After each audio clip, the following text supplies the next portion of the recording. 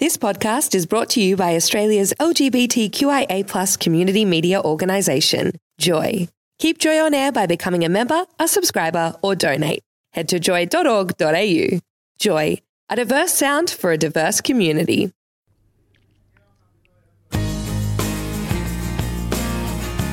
This is A Little Pot of Joy, the podcast program. Welcome. This is A Little Pot of Joy, the podcast show with Andrea and Alice. Our community is made up of so many amazing and diverse groups of people, as are the programs on Joy 94.9. There is something for everyone. A Little Pot of Joy is where we highlight just some of these amazing programs. We would like to show our respect and acknowledge the traditional custodians of this land, of elders past and present of the Kulin Nation, whose land we are broadcasting from. We're opening the evening with a podcast from Counterculture, Samuel James and the Husky host. Samuel James is one of the most fascinating DJs in the Australian music scene right now. Marrying up big bass sounds with geography tones only cements further his brilliance as a musician. Dylan addresses rumours about Samuel James's records while trying to have a voice. This chat is one for the ages. And if you missed the show this week, podcasts are available for download from the Joy website, joy.org.au/countercultured. This is A Little Pot of Joy, the podcast program.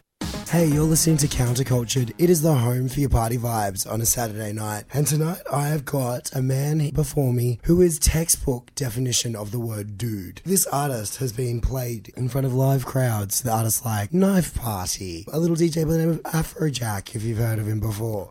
Samuel James, welcome back to Counterculture, Thanks man. for having me again, man. Finally in the studio this time. Yeah, and see where you do your thing. Yeah, this time I've still been living and breathing the party culture, so my voice knows no chill. Look, when someone says Samuel James, most people think, oh, the superstar big room DJ from Melbourne. Like, you've pretty much lived in recording studios from your teen years, man. Like, this has been an ongoing process for you. Does it ever feel like it's a dream? Yeah, well, I mean, to be able to do what you love as a living, I guess that's everyone's dream, and I've been doing it for a long time now, and I'm very thankful that I'm still able to do it and be successful at it. So I can't really complain right now. Life's pretty good, I guess. No, absolutely. And look, I just want to touch on these records you've been releasing this year. The last time we spoke was when that Beast of a collab with JDG came out in Mumbai. And then now there's Sahara, your latest record, which is kicking up in the ARIA Club charts. These soundscapes that you're playing with are so interesting and just so culturally in sync as well. Where are you getting these samples from? Are you just watching SBS Up Late and then you're like, cool, I'm going to make number one out of this? Like, how is the process working for you? I don't know. It was actually really weird. Like, everyone's asking me, now that I've done kind of 2 destination tracks, everyone's like, oh, what's going to be the third one? Are you going to keep doing it? But like, it never meant to be like that, because I was working on Sahara myself, and Jordan had the idea for Mumbai, and he had already named it Mumbai. So that's how the 2 names kind of came out. Like, I didn't plan for it to be 2 destinations. That's just how it happened, because Jordan also named it Mumbai.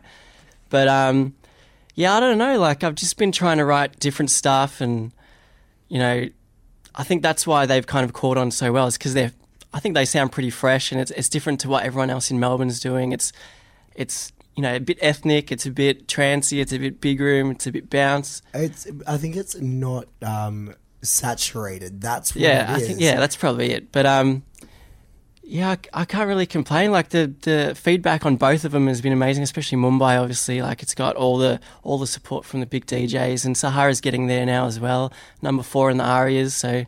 Yeah, you can't sneeze at that. Yeah, I know. It stretches imagination. But number 4 seems to be the mark. I just can't get past it. So hopefully the next one I'll go a few steps further. Yeah, true. Well, because I've heard all kinds of crazy rumours about the Mumbai and then with Sahara, that this was a secret tour. That's what I've heard on the streets. You've got a tour planned, and these are locations. That was a rumour, and we need to either confirm or deny this. I can't confirm anything just yet. But I mean, it's cool that there's like conspiracies out there. Everyone thinks I'm some mastermind just dropping little hints in my singles, but it's not the case, unfortunately. Okay, cool. It doesn't go that deep. All right, well, I was like, okay, cool, maybe this is plausible, and scratch out the next couple of questions. I want to talk to you about one of your mates, Will Sparks, who you helped Will in his stage, like his formulation, and taking him under your wing. And what did he say on radio? He quoted you as the world's biggest DJ in the world. And now you're working with Jordan, JDG, as we were talking about before.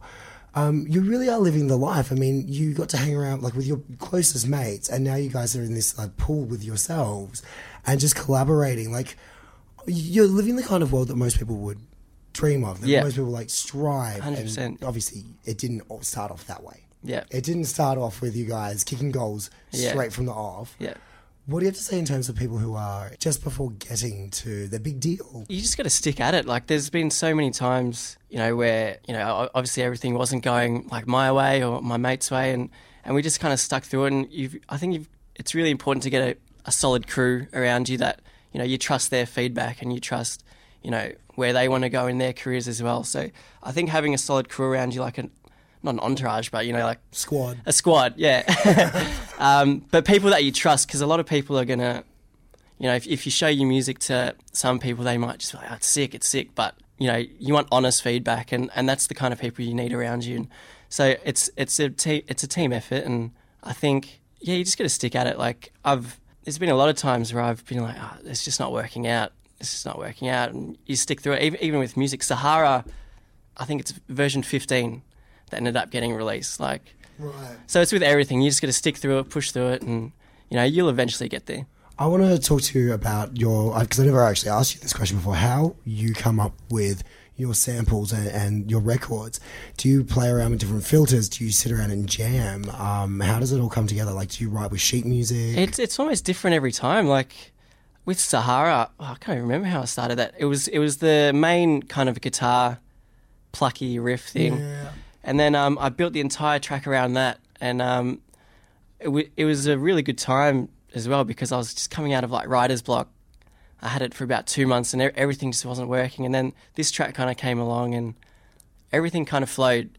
Even though it was a long process in the end, and it took me about 2 months to get the final product.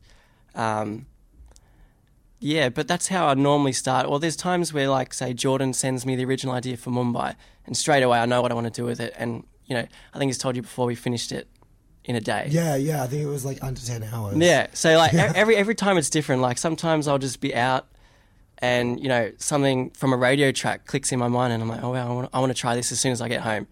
And then from there I can write a track, or sometimes it just takes a lot of hard work and perseverance and pushing through all the writer's block and all the crappy ideas, and then you finally get somewhere, hopefully. Do you ever go through a track, and maybe this happened with Sahara, where you've gone through it and you just put another filter on it and you change up another thing, and then you're kind of looking at these squiggles on the screen and you're like, what have I done? Yeah, my projects are like notoriously messy.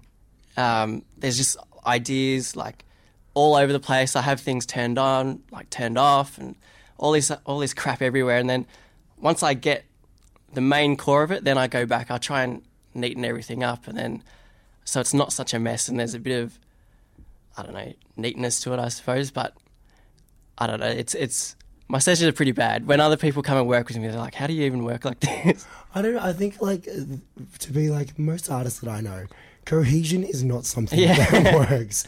I mean, because like artists are people that you wake up and you will write something down because it's woken you up in the night. You're like, oh, cool, that'll work really well.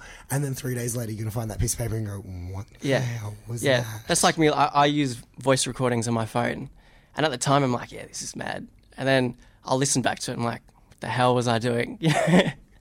Kind of like when you go through your video footage at a show. Like, why did I want to take a video of the speaker with distortion? I can't hear it. Now, look, sadly we are out of time for this chat though, but Samuel James, thank you so much. It's always such a pleasure with you coming into the thanks for having me again, man. It's all, like what I tell everybody when I have a chat with Samuel James is that it's one of the most interesting interviews I have, because you just have so much experience in the game. But tonight, you're here as our special guest feature DJ. Again, much appreciation coming into the studio, man. What can you tell us about this set we're going to air? It's got obviously Mumbai and Sahara in there, all the new stuff, and it's got a lot of cool little club edits and mashups that I've done and my mates have done. So it's a cool little mix, like half an hour of power. Sahara and Mumbai are out on One Love right now, and you can check Samuel James later on tonight at Empire. Is there anything you can tell them about your show later on tonight? It's my local, so all of my mates will be there. We'll be partying pretty hard because I can just stumble home at the end of the day. You got your squad with you, it's fine. Exactly. You're on Countercultured, Samuel James. Thank you so much, man. Thanks, man. You're on Joy 94.9, and this is A Little Pot of Joy with Andrea and Alice. From On the Line, Love is in the Air, speeches from the Equal Love Rally. At the conclusion of last week's Equal Love Rally, which saw 5,000 people march through the streets of Melbourne in support of marriage equality, Dean Beck captured the speeches exclusively for Joy 94.9. Dean shares the speeches from two young women who profess their love on the steps of the old Treasury building, leader of the Australian Equality Party, Jason Toison McShane, and Ali Hogg, who heads the Equal Love Rally. If you can't listen to the show live, download the podcast from the Joy website, joy.org.au, or from the iTunes store. You're listening to A Little Pot of Joy, the podcast program.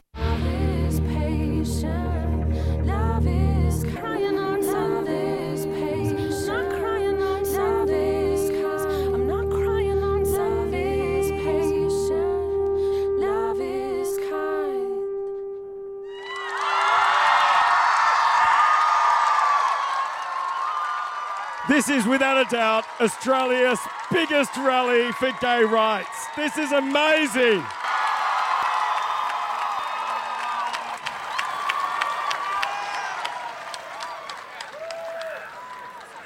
Absolutely amazing. Okay, we have some special guests with us who would like to share their story. They did have a ceremony last year. However, the current government said he doesn't want to recognise it. To find out how that impacts on people, we have a couple here, Claire and Steph. Please put your hands together.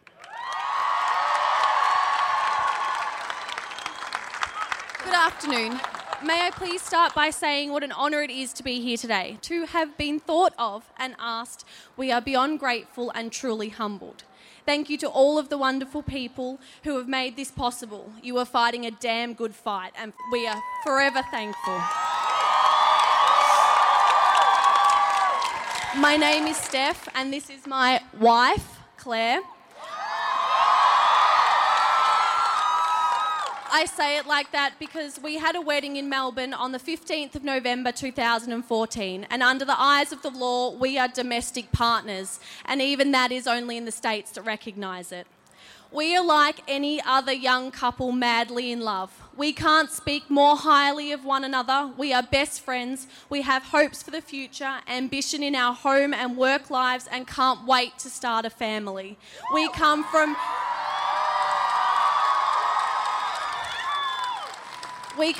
average, wonderful, loving, supporting homes, and that's exactly what we want to emulate. We are like any other couple in a committed relationship. We joke, we laugh, we cry, and we argue. We have roles in our household. I am the money planning for the future boss, and Claire is the organising the house, making sure everything is colour-coded boss. We have bills to pay, jobs to uphold, and have to plan what we are going to have for dinner every night. We are just like any other couple. There is nothing extraordinary about us. We are average, and we are very happy that way.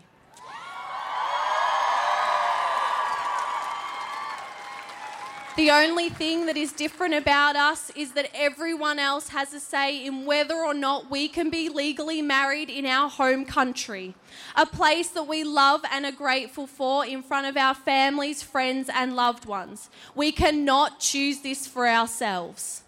Claire and I had been friends for many years. We fell in love, were accepted by our nearest and dearest, grew together, got engaged and then got domestic partnershiped. Not our idea of the perfect beginning to our amazing love story. Marriage equality is all about choice. This really is the clincher. If you don't want to get married, whether you are a heterosexual or in a same-sex relationship, then don't. That's fine. This is your choice. You are allowed to make that decision for yourself. But if you do want to get married, then the choice to do so is where the power lies. As a heterosexual couple, you choose who, when, where and how you'll get married. As a same-sex couple, we have no choice, no rights to legally wed in Australia. It is not a choice to fall in love, nor is it a choice to be gay. It just is. But there most certainly should be a choice to marry the one you love in the way you want to. We want the choice to be married at home. We want the choice to be able to proudly say, this is my wife, without people pulling funny faces, wondering how it was possible in our country, then asking if we did it overseas. We want the choice to be able to wholeheartedly say, yes, we have all the same rights as you do, and we want to be able to raise our children in a family where their parents are married. The only choice Claire and I had was to say, stuff you, hold our heads high and do things our own way, backed by those who matter most to us. But in so many ways, this was not enough and will continue to not be enough until equality is achieved. Saying yes to marriage equality does so much more than give us a piece of paper. It tells us all, once and for all, that we are perfect just the way we are.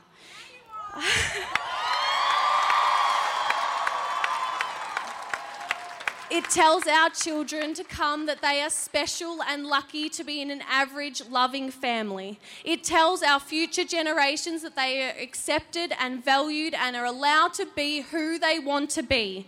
It is a step in the right direction to reduce homophobia, reduce stigma, reduce mental illness in our community, and to be a safer, happier, more equal world.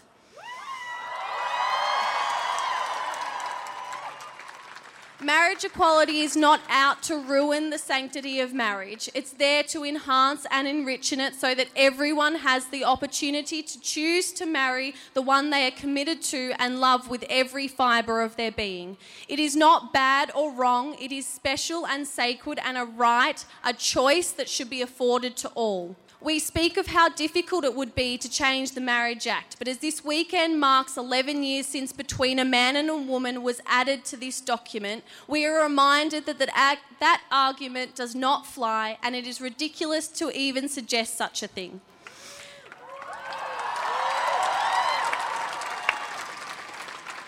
It had not been there in those documents since the start of time. It was added in our lifetime. Disgusting, right?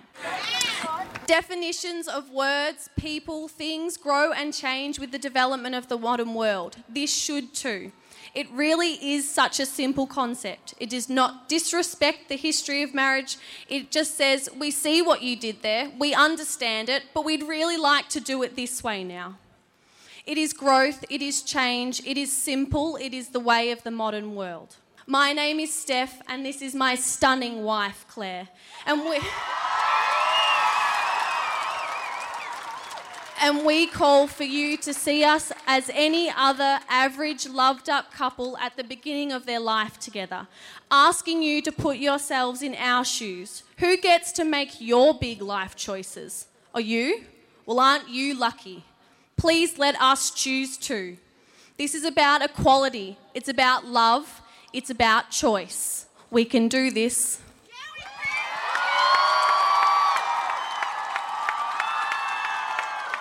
I'm really delighted to announce our celebrant today, Jason Twazin McShane. I never dreamed that in 2003, when I stood at Midsummer Carnival and married 17 couples that day, that it would merge into Midwinter and Midsummer Vows, and then some 12 years later we're standing here, 5,000 of us, cheering on what needs to change for us here in Australia. But I'm also depressed because myself and my husband and another couple who are here today, we asked the family court back in 2004 to validate our Canadian marriages, and the Howard government, 1 week before the court was to hear the case, changed the law, and here we are 11 years later still struggling with the after effects of that. So I apologise for being partly responsible for that. 2 years ago, after the last election, some friends and I were sitting around and we were a little bit depressed, thinking that nothing was going to happen federally for the advancement of LGBTI persons. And I said to my friends, I think we need an independent voice that speaks for the LGBTI community that's centrist inside the federal parliament. They laughed at me, but 18 months later, the Australian Equality Party is formed. It's almost 1 year old. And next year, now I know at the start of this rally, we've heard every party stand up there and say what they think. But next year, you have a chance to vote for which one of them you want to govern the country. And then in the Senate, you can vote for me as part of the Australian Equality Party and have an independent voice that will speak for us. And I think it's about time.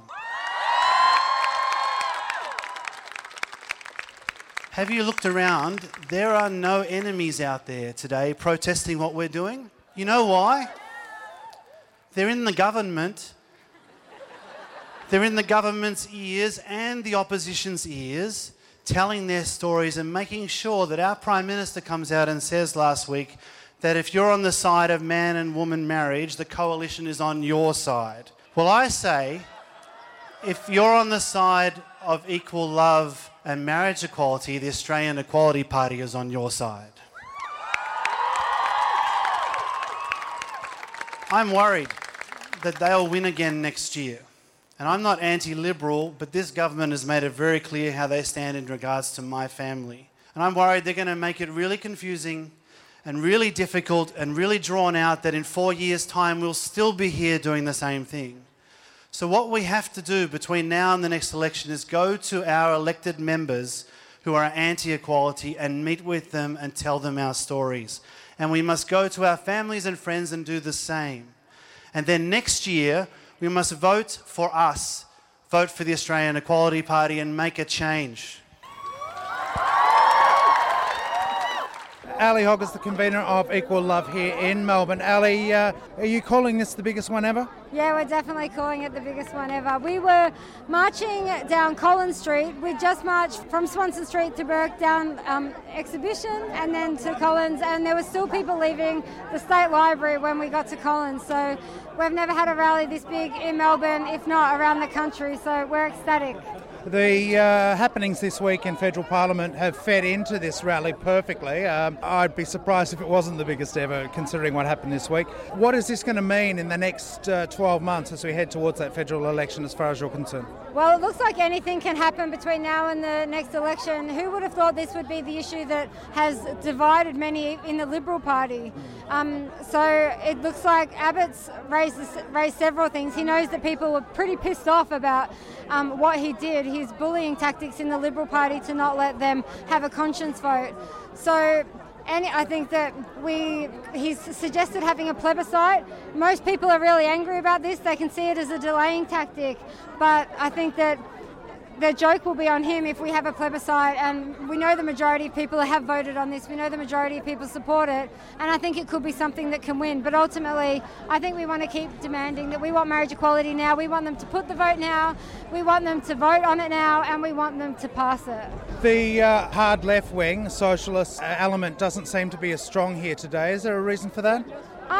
I think it was probably just harder to spot them amongst all of the other people. They might have blended in the crowd a bit, but I did see a few socialist flags and whatever. But I think this was a rally that reflected a really broad range of people, and it really shows that the majority of people support this, and I think today's rally reflected that broad range of support that we have.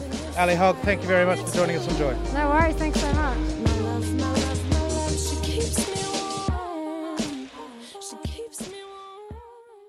You're on Joy 94.9 and this is A Little Pot of Joy with Andrea and Alice. Up next from Second Breakfast, Gaby Baby, Maya Newell. Sonia Hammer speaks exclusively to Gaby Baby's director Maya Newell about the sudden and alarming banning of her same-sex family's documentary film called Gaby Baby. I'm sure you've heard about it at this point. From a planned screening at a New South Wales girls' high school by the New South Wales Education Minister Adrian Piccoli. So find out what happens, what Maya thinks and how this affects children of same-sex families. If you can't listen to the show live, download the podcast from the Joy website, joy.org.au or the iTunes store. This is A Little Pot of Joy, the podcast program. This is your Second Breakfast on Joy 94.9 with Sonia. And of course, this morning there's so much interesting news going on out there to do with a certain film that's now been called the gay film that gets banned in New South Wales. I have on the line this morning, I've got Maya Newell, the director of A Gayby Baby, and I want to welcome her this morning to the show. Hi. Hi. So good to talk to you. A lot of things going on. Just for our listeners who don't know what Gayby Baby is about, I mean, they should do, really. But anyway, can you tell us just briefly what the synopsis of the film is? Sure. So the film follows the lives of 4 11-year-old kids, Gus, Graham, Matt and Ebony, who are all kind of, I suppose, traversing oncoming puberty as the world around them is discussing marriage equality and whether they're at risk. But I think more than anything, it's a film about parenting and about growing up and about what it is to be in a family, whoever you are. Yes, I mean, that's an important thing for our community, for our listeners and advocates and supporters and everything.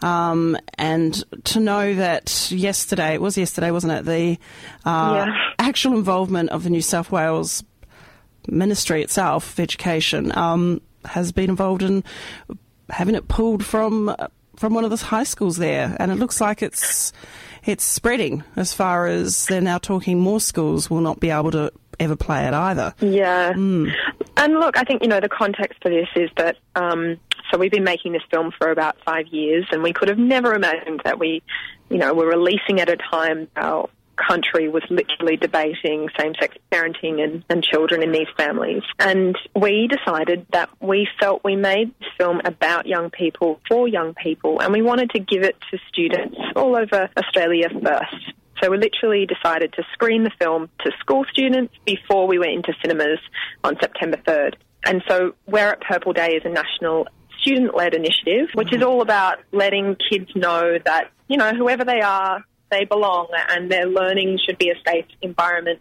That's sort of pretty cool that it promotes anti-homophobia. And so we just thought Gayby Baby would be the best, a really great film for everyone to sit around and watch on that day, to acknowledge that there's different family structures that exist out there. When I was at school, we didn't learn about any other family other than mum, dad and 2.2 kids. And I think it's pretty exciting that we have an opportunity to, talk about what real Australian families look like. Anyway, so, we had a pretty big day yesterday, and I'm, very disappointed that we won't be able to screen the film in many of the schools that had signed up, and we're very excited to screen it. Yeah, I think the thing that is disturbing is The Guardian online did a little bit of an investigation. You may have seen that article from last night saying that as far as they're aware, there weren't any parents complaining about the film being shown at the New South Wales school, the Burwood Girls High School. Apparently no complaints from parents at all. That may have been a beat-up. How does that make you feel? Yeah, I'm not entirely sure of what, really sort of happened, but I definitely know that the local Presbyterian church somehow found out that the screening was happening and made it quite large. Anyone who watched the project last night would have seen him battling it with Alex Greenwich, MP. And, it's one of the girls actually at Burwood said it really beautifully. She said, we've got, 4 or 5 religious seminars a year that we're taking out of class for Christianity. Can't we really just have an hour and a half of talking about different family structures? Yeah. Anyway, I also went to Burwood Girls, so part of the reason my mum chose to send me there was because they had really wonderful, inclusive policies around LGBTI students, and she felt that it was a safe learning environment for me to be in, having 2 mums myself. Yes. Yeah, that's your experience as a Gayby Baby yourself. Yeah. And how beautiful to go back to your old school and talk to students who are growing up now. So, it's sort of disappointing, isn't it? Yeah, I can understand how you must feel. What happens to the film now? Are you aware of whether this will change in New South Wales, or if Mr. Adrian Piccoli will lift this so-called ban, Seems a bit odd. Look, I think it's probably unlikely that he does. I'm planning on talking to him today and offering him a screening of the film anyway, because I think, unfortunately, lots of the people who are talking about this, haven't actually seen the film. And I'd really like to give him the opportunity to watch it and, make up his mind from an informed perspective. I think as well, we were kind of hoping that maybe when we go to cinemas on September 3rd, that we could maybe give a discount to New South Wales students who missed out on the screening, which would be really a nice thing to do. That would be cool. You know, I think there are still a number of Melbourne-based schools that will be screening it outside of the New South Wales dead zone. So we'll be coming down to Melbourne to screen in a number of high schools down there on Friday, and also for our sort of cinema release at Cinema Nova. Yes, that's September 3rd. I think the date is for that, through Madman. Yeah, films, which is excellent. Yeah, no, so this is the kind of, I guess, a promotion for a film you don't really want, but at the same time it is actually giving it a wider exposure. Do you think that is the case with Gaby Baby? Look, I think today I can potentially begin to see that, you know, I think in some ways we made this film because I really do believe that if people spend an hour and a half with these families and really get to know them, there's something that happens, you know, and that minds and heart can be shifted to, you know, be more tolerant and accepting. And so I think that to get people to come and see it is great, and now if more people know about it, that's great. I think yesterday I was more concerned for the families in the film. They planted an image out of context from the film of Gus, who is, you know, one of the characters. He's, you know, is 10 years old, and he's, you know, putting on lipstick on the front cover of the Telegraph with some pretty horrible text. And so we were just sort of making sure that the families in the film were okay. And, you know, those kids had to go to school yesterday, along with all the other kids all over Australia who were growing up with same-sex families, and yet again having to see their families denigrated in this debate. How are they? So we were sort of problem-solving, you know, yesterday. So how are they now? Is everything, you know, they understand why this is happening? Or yeah, everything's okay, and luckily the kids are older now. You know, they're 15 and 16, and, you know, to be honest, I think lots of kids in our families have to grow a pretty thick skin in the current media climate, which, you know, potentially builds a whole generation of very resilient same-sex parented children. But I don't think that they should have to do that. I think that's sad. Yeah, I agree with you there. Certainly all power to the young ladies, the young women, the girls at Burwood as well, the high school. Hopefully that they will get a chance for it to be screened in their high school. I hope so too. And I think sometimes we think of school students as, you know, these sort of impressionable, you know, young people who don't really have, you know, opinions of themselves, and therefore they're very easily brainwashed by watching a documentary. And I think we need to give... This is sort of what the film is about. You know, I think Matt in the film says sometimes kids have better ideas than adults. And I think sometimes we don't acknowledge the agency and, you know, strong opinions and that young people have. And perhaps there's a larger conversation here about listening to the girls at Burwood. I'm sure that they can decide if they want to watch a documentary or not. And especially tomorrow. I mean, it's Wear It Purple Day, and at Joy here, Joy 94.9, we celebrate that too and suggest people, just do that and think about how we can be more visible in the community and support young people to make a stand or to be themselves and be comfortable with themselves, because that's what we should be doing. And I wish you all the best of luck there, Amaya Newell, for Gaby Baby. I hope that we do see it in every single school around the world in the near future, because it deserves to be seen, and it has been doing so well, and critics love it, and everyone seems to really be drawn to the film. So congratulations to you and your team. Thank you very much. Thank you. And take care, and wear it purple tomorrow. Are you going to be wearing purple? Yep. I plan on hitting the local op shop and finding a brilliant purple gown. I'm still going to go to Burwood and give, you know, like a presentation regardless of, you know, them being able to screen the film. So I think it will be still a nice day to acknowledge what's all happened and thank all the students for their resilience through all of this. Good on them too. All right. Thank you so much for speaking to us here on Joy 94.9 for your second breakfast. Thank you, Maya Newell. Thank you. Thank you. Bye. Bye-bye. You're listening to Joy 94.9, and this is A Little Pot of Joy with Andrea and Alice. Up next, a podcast from LA Spins. On this week's episode, Peter brings you up to date with a new theme park concept based on the hugely popular movie series Star Wars, plus news on Prince, a new release expected from the U2 lads, and Mel B gets vocal about the possibility of a 20-year Spice Girl reunion. I mean, that's exciting. And if you want to listen to the entire podcast, you can download it from the Joy website, joy.org.au/LA Spins, or download it for free from the iTunes Store. You're listening to A Little Pot of Joy, the podcast program. From Los Angeles, California to Joy 94.9, this is LA Spins, the weekly entertainment show on everything that's hot in LA and Hollywood. Now, here's your host, Peter Reynolds. Universal Pictures went all out this week for the premiere of the NWA biopic Straight Outta Compton. All four of the surviving band members, Dr. Dre, MC Ren, DJ Yella, and Ice Cube, went on stage in front of a packed crowd at the 7,100-seat Microsoft Theater downtown. Afterward, at a party that drew Snoop Dogg, A$AP Rocky, Berry Gordy, The Game, Russell Simmons, Common, and Zayn Malik, formerly of One Direction, DJs gave a clinic in West Coast hip-hop while decorative lowriders with elaborate hydraulics were displayed around the venue. Security was very heavy for the event, probably the heaviest security ever seen at an event like this in LA. Universal wanted to make sure that partygoers would be safe during the festivities. Straight Outta Compton is now showing in theaters. Meghan Trainor just announced that the rest of her M-Train tour has been canceled following her second vocal cord hemorrhage of the summer. On Instagram, Trainor said she needs to get surgery to finally fix this once and for all, adding that she's devastated, scared, and so sorry. Trainor first postponed shows on her M-Train tour in early July when she suffered the first hemorrhage. Apparently, the All About That bass singer just triggered the same problem after suffering a bout of bronchitis. Singer Sam Smith had the same problem earlier this year, but he's recovering nicely. Meghan, we wish you well. It's been over a month since we reported that actors Ben Affleck and Jennifer Garner were getting divorced. Since then, there have been a swirl of rumors that Ben was sleeping with their nanny at their Beverly Hills mansion, and that's what's led to Jennifer wanting out of their marriage. The rumor that their nanny is pregnant is not true, for now.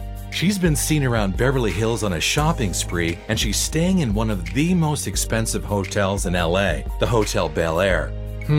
How she's doing that on a nanny's wages is pretty remarkable. Days before Fantastic Four opened, director Josh Trank sent an email to some members of the cast and crew saying he was proud of the film, which he said was better than 99% of the comic book movies ever made. Well, the $122 million budgeted film opened to just $25.7 million in the US and $34 million abroad, far below even the most cautious predictions here in Hollywood. But Trank, 31, could not resist tweeting on August the 6th, as the movie was just hitting theaters, that he had made, quote, a fantastic version of the film that audiences would probably never see, unquote. Though Trank quickly deleted the tweet, his public disavowal of the film at such a key moment enraged 20th Century Fox executives and stirred a pot that had begun to bubble when the director was dropped by Lucasfilm from a Star Wars standalone film at the end of April. Insiders revealed to us that one of the causes was his erratic behavior on Fantastic Four. So, now, Trank has hired Pitbull lawyer Marty Singer to advocate on his behalf. And now the blame game is underway. The first full trailer for Quentin Tarantino's The Hateful Eight has been released, introducing the director's latest take on the law of the Wild West and the plight of one woman, Jennifer Jason Leigh, headed to a hanging, unless someone can stop the supposedly unstoppable hangman, Kurt Russell. They call him the hangman. When the handbill says dead or alive, the rest of us just shoot you in the back, come up on top of a perch somewhere and bring you in dead over a saddle. But when John Roof, the hangman, catches you, you hang. Other members of the group of 8 strangers include Samuel L. Jackson, Walton Goggins, Michael Madsen, Damian Bashir, Tim Roth, and Bruce Dern. The Hateful Eight is inspired by TV westerns like Bonanza and The High Chaparral. The movie will be released Christmas Day. Recently launched distributor Bleecker Street has released the first trailer for Bryan Cranston's Trumbo 2.5 months before its November 6th launch in the US. The film is based on the true story of screenwriter Dalton Trumbo, who had been one of Hollywood's top screenwriters before he was forced to testify in front of the House Un-American Activities Committee back in 1947. When he refused to cooperate, he was sent to prison for 11 months. In the trailer, Cranston plays Trumbo as a chain smoker with ample reservoirs of sarcasm and resourcefulness. Many questions can be answered yes or no only by a moron or a slave, he tells the committee. In response to being blacklisted, Trumbo turned to ghostwriting scripts and was publicly credited in 1960 with Exodus, followed by Spartacus. Helen Mirren co-stars as Trumbo's nemesis, columnist Hedda Hopper. Elle Fanning, Diane Lane, John Goodman, Michael Stuhlbarg, and comedian Louis C.K. co-star in The Pick, directed by Jay Roach. Christopher Guest has signed a deal with Netflix for an exclusive release next year. The streaming service made the announcement for Mascots this week through a flyer for a mascot competition that gave few details. Mascots appears to be in the style of Guest's mockumentaries This Is Spinal Tap, Waiting for Guffman, Best in Show, A Mighty Wind, and For Your Consideration. Mascots follows the unusual men and women of the 8th World Mascot Association Championships competing for the prestigious Gold Fluffy Award. Guest often writes with SCTV alum Eugene Levy, and he's used the same actors, including another SCTV comedian, the great Catherine O'Hara. Also back with Guest are Michael McKean, Parker Posey, Jane Lynch, and John Michael Higgins. Mascots will be Guest's first film since For Your Consideration in 2006. Wow, has it really been 9 years? Welcome back, Christopher Guest. In this week's Kardashian news, Kim took another nude selfie showing her new baby bump, and there was an outcry from gossip columnist Perez Hilton for a media one-week boycott of all things Kardashian. Sounds good to me, but that wouldn't last a day. Hell, what am I talking about? It wouldn't last 5 minutes. The news wrap-up. Apple is expected to announce its new streaming box next month, alongside new iPhones and iPads. Secretary of State John Kerry said he's very concerned about cybersecurity and assumes that China and Russia can read his emails. Angry Birds creator Rovio has plucked a sales executive from DreamWorks Animation in a renewed push to spread the game's wings as a franchise. Honest Company, the baby products retailer co-founded by movie star Jessica Alba, has raised $100 million in a new round of funding, valuing it at about $1.7 billion. And now, this week's number ones. The number one movie. Straight Outta Compton, the NWA story, opened with an impressive $56.1 million weekend. The number one album. The soundtrack from the film The Descendants is on top this week. The number one app. Minecraft Pocket Edition returns to the top spot once again. The number one fiction book. Alert by James Patterson and Michael Ledwidge is the new best-selling book. Jadena is a 30-year-old hip-hop R&B singer from Wisconsin. He's also a graduate of Stanford University here in California, which makes him a pretty articulate music artist. He even has a reference to classic crooner Nat King Cole in his new single. Here's the song of the week, Jadena, featuring Grammy winner Kendrick Lamar with Classic Man. I'm a classic man. You can be me when you look this clean. I'm a classic man.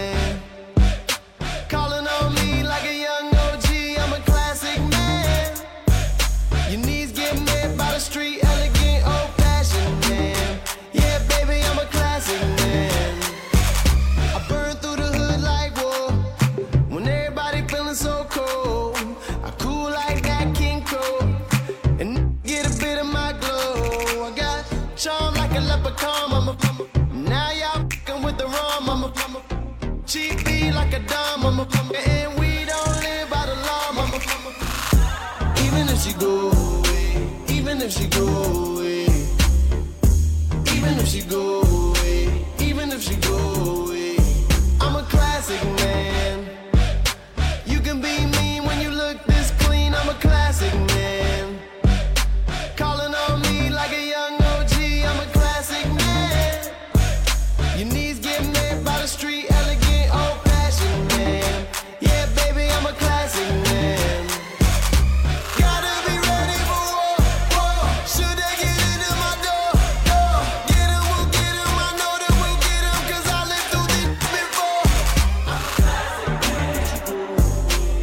That was Jadena featuring Kendrick Lamar with the song of the week, Classic Man. And that's what's happening this week in LA and Hollywood. For LA Spins, I'm Peter Reynolds. So long from the City of Angels. You're listening to A Little Pot of Joy with Alice and Andrea, and we've come to the end of another evening. You can find more of the complete podcasts on the Joy website, www.joy.org.au,